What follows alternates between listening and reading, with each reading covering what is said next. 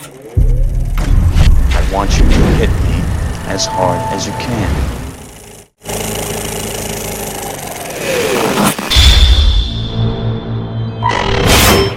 Fade in. A geometrical pattern fills the screen, silver threads in moonlight, part of a spider's intricate web. That was the opening of James Cameron's scriptment for Spider-Man. Oh, you didn't know James Cameron almost made Spider-Man before comic book movies were cool? In 1993, coming off of The Terminator, he wrote First Blood 2, Rambo, Aliens, The Abyss, Terminator 2. His first film, though, was actually a little picture known as Piranha 2: The Spawning. James Cameron was originally hired as the special effects director for this film and took over the direction when the original director left. The executive producer and Cameron did not get along. Apparently, he broke into the editing room in Rome and cut his own version while the film's producers were at Cannes. On the Terminator 2 Judgment Day commentary track, Cameron jokingly defended the film as the finest flying killer fish horror comedy ever made. Terminator 2 went on to be a monster hit. Cameron was now firmly positioned as one of the most powerful directors in Hollywood. He would use this to his advantage, as he set his sights on a project he had dreamed of developing since freshman year of high school. Spider-Man! The whole thing started because Cameron was actually producing an X-Men movie for his then-wife, Catherine Bigelow, with the cast of Bob Hoskins as Wolverine and Angela Bassett as Storm. Stan Lee brought up Spider-Man. The conversation was off to the races. It's about identity and values. And when you're 16, 17 years old, you're not accepting what you've been told. You're creating your own value system, and everybody does. And if you can do anything you want and nobody can stop you, and you're 17 years old, you better have a pretty good value system or you better find one. Steve Ditko designed the Spider-Man that we know today, from initial concept designs from Jack Kirby that was prompted by Stan Lee. Although there were few iterations of Spider-Man outside of comic books, there wasn't much. As far as TV goes, there was a TV cartoon, there was a crappy show that also had a couple features that weren't really movies, and then there was the licensed Japanese show as well. The first movement on Spider-Man movie began in 1985. Cannon Films, the notoriously schlocky B-movie studio helmed at the time by Israeli cousins Menahem Golan and Yoram Globus. In 1985, the company purchased a 5-year option to the film rights for Spider-Man from Marvel for $225,000. Golan and Globus had a fundamental misunderstanding of who Spider-Man was, and they planned to make a B-movie version where Spidey was a mutant tarantula lake monster with 8 arms. They even attached Tobe Hooper, the director of Texas Chainsaw Massacre. After he left, they got the director Joseph Zito. Joseph Zito said Golan and Globus didn't really know what Spider-Man was. They thought it was like the Wolfman. B-movie director Albert Pyun was then attached. He was brought on by Cannon to direct this film in 1988, starring relative unknown actor stuntman Scott Leva as Parker/Spider-Man. Due in large part to overspending, Cannon Films went under and was acquired by Path Communications. Golan resigned to start his own production company, 21st Century Film Corporation. Golan retained the film rights to Spider-Man. Now enter Carolco Pictures and James Cameron. Similar to Cannon Pictures, only on a grander scale, they paid big money for screenplays, A-list stars, and big-budget blockbusters. Cameron approached Carolco, with whom he had made T2, with his idea to bring Spider-Man to the silver screen. Menahem Golan sold the rights to Carolco Pictures for $5 million. The studio then hired Cameron to write, direct, and produce the film. Cameron began work on a screenplay, turning in a first draft toward the end of shooting True Lies. But really, he was just putting his name on a previously written screenplay to keep things moving. Later that year, he submitted his true scriptment, an extended film treatment with dialogue and screen direction. This time, Stan Lee loved the scriptment and gave it his full endorsement. He said, "It was the Spider-Man we all know and love, yet all somehow seemed fresh and new." Cameron got paid $3 million from Carolco. He deserved every penny. But before we get into the treatment, let's talk casting. First up was Edward Furlong as Peter Parker. This guy had a mouth on him at a young age and a spunk and a style that nobody can match today. Leonardo DiCaprio was another choice. Either one of them would have been amazing. Leo was doing Basketball Diaries and things like What's Eating Gilbert Grape. This guy was incredible. Up next are the villains. Carl Strand, Cameron's version of Electro. It was amazing. And guess who would have played him? Lance Henriksen.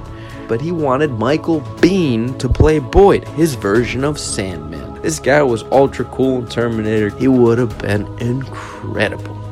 Now back to the opening. It starts with Peter Parker up above the city, hanging on what better than the most iconic figure at the time before it got destroyed? The World Trade Center. He grabs a newspaper as he narrates to us. The newspaper has his own face on it as a criminal. He tears it up into shreds like it's easy, but we know it's thick. This is the only version that Peter was from Maryland, but his parents died when he was 3 years old, and then he moved to Queens with his old aunt and uncle. Obsessed with MJ, they get paired for a science project because she needs to get better grades so she can get a nice car and maybe go to college. Then Peter Parker goes on his own accord to a university lecture about spiders being tested with radioactive something, I don't remember. But the spider comes down on his hand and bites him the classic way, but Mary Jane isn't in this version. This was added in Sam Raimi's version. But he gets bit by the spider, and then from then on out, we have the classic transformation, right? He goes home, he's not feeling well, he goes hard and he just passes out, and he starts to have this transformation, right? And he has these trippy dreams, and in Cameron's script, he actually refers to them as David Lynchian dreams, and these were maintained as the script went on in Raimi's versions, as you can see. But I assume he would have been much trippier, much darker, much more about this darkness consuming. In Cameron's version, he actually wakes up in his boxers on a telephone tower. And then he runs home, then he just hides in the cellar, right? And then the darkness starts to consume him, and it's really trippy. Then he wakes up, and yes, he's got the body transformation where he doesn't need his glasses, and his body is ripped, but Cameron then did something else when he wakes up, right? In his version, he has a spidey wet dream, so to speak. He wakes up and he's sticking to the sheets, and it's from his organic webbing, which is something that Raimi took on as well. He starts running down the street. Suddenly, he comes to a stop in the middle of the road, is nearly hit by a truck, but jumps 20 feet into the air and lands on a building. A kid's passing by, and he calls to the kid to call 911. The kid doesn't, but Peter slowly starts to figure out his powers. He begins to climb walls, to use his web to swing, and he's starting to understand this power, and it's terrifying to him, but also a little bit exciting for a guy that's kind of been a weak, geeky dweeb for his whole life.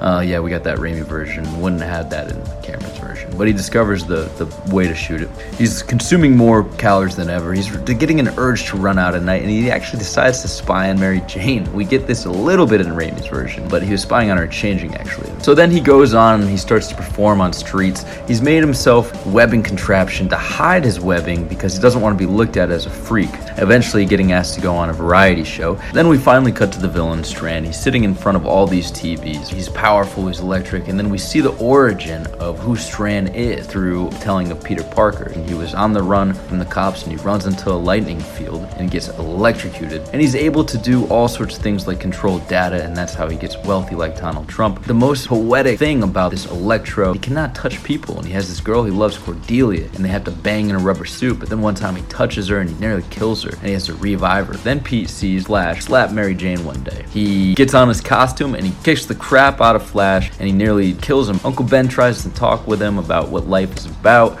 So Pete goes to save this woman from being beat by her husband, and then she starts beating him. He also sees that Mary Jane is wearing a popular girl mask. Then after a game show, Cordelia approaches him, and then Boyd. And we realize this guy is a Sandman, right?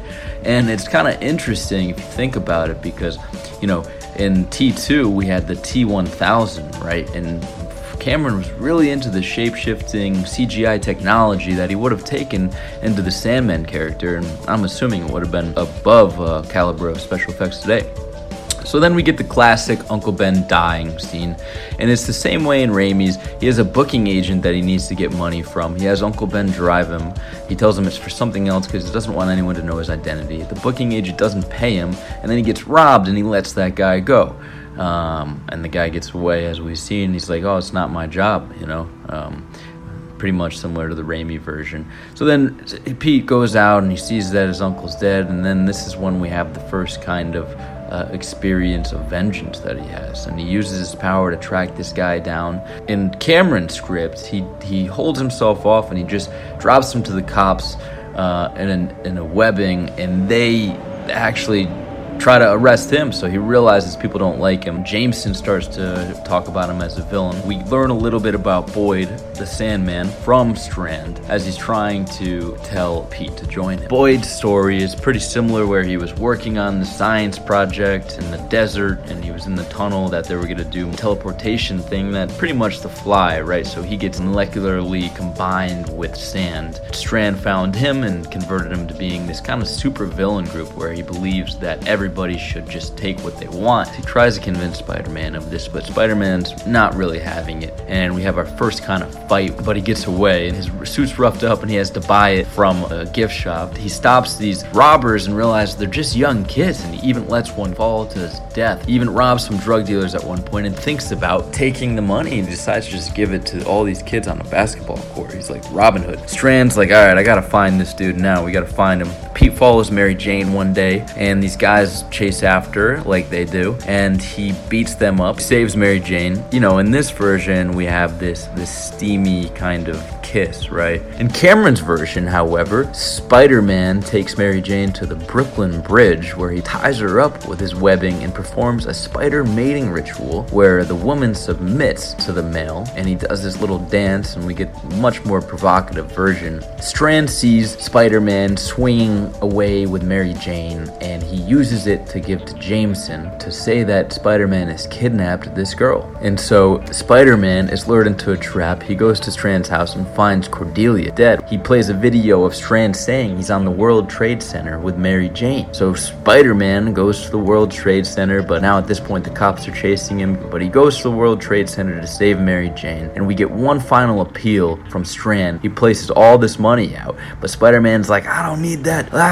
and he just saves Mary Jane, and then he has an epic showdown with the Sandman. And I mean, epic showdown with the Sandman, right? And it's a fight, you know, like we've seen similar in other movies, but certainly would have been different with Cameron doing it. But he pulls Sandman in front of one of Electro's shocks, and he turns to glass. Then we get Electro and Spider-Man showdown. Spider-Man manages to web Strand as he's falling off the World Trade Centers, but Spider-Man tries to save him, but he dies in his arms as Spider-Man reveals he's just a kid to him, and Strand cannot believe it. Days later, Peter Parker reveals himself to Mary Jane after he gets the kiss on his own as Peter Parker. And then, of course, Flash sees it, and he comes and he swings on him, but Peter doesn't even lay a fist on him in Cameron's version. He just dodges every punch and uses his webbing to make him flip, and he beats him up and embarrasses him in front of everyone. We get the full arc of Peter asserting his confidence as Peter and not with the mask of Spider-Man. Now, Mary Jane and Peter do end up going to different colleges, but we learn they stay together. So where did it all go wrong? Golan was unable to finance the film, so he sold the theatrical rights to Kurokul, the television rights to Viacom, and the home video rights to Sony Columbia Pictures. This would come back to haunt all parties involved. Fast forward to 1995, 21st Century, facing bankruptcy themselves, sold off their film library to MGM Studios. This included rights to all drafts and versions of the Spider-Man screenplays. Now, having entered bankruptcy, restructuring, and the rights to Spider-Man restored, Marvel settled all outstanding suits and then sold the film rights to Sony in 1998 for a reported $7 million. Realizing the golden opportunity now in front of them, Columbia Pictures wasted no time in moving forward on development for their Spider-Man film. Columbia hired Sam Raimi in January 2000. As for the screenplay, Columbia optioned only the Jim Cameron scripts and scriptmen for the basis of their film. Well, Spider-Man was always my main man growing up, and I actually rescued that project from the kind of the ash heap, and started to develop it when I was at Carolco. Then Carolco went bankrupt, and then eventually it got resurrected at Sony with Sam Raimi, and now it's on its next generation after that. I'm not going to touch Spider-Man now because I think they've got that. You know what I mean? It's going. So I don't really have a backup to that. I mean, you know, I always loved the Marvel guys. Never really liked Batman and Superman much, but I have to say Chris Nolan knocked it out of the park with the three Batman movies. You know? So I'm now kind of a convert If I have to be a DC fan, it'll be on the limited basis that if Chris Nolan directs it, I'll go see it. We can do this all night. I'm into this. With Kuroko down, Cameron tried to get Fox to go after Spider-Man, but procuring rights now meant entering a nasty legal fight and potentially a bidding war involving multiple other studios and producers with overlapping claims on the project. They're so risk-averse. For a couple $100,000 in legal fees, they could have had a $2 billion franchise. They blew it. On the 4 screenwriters responsible for the final screenplay, Co-op was given sole credit. Reportedly, the other 3 voluntarily gave up their credits. Cameron's response? I didn't feel that injured, slighted, but not injured.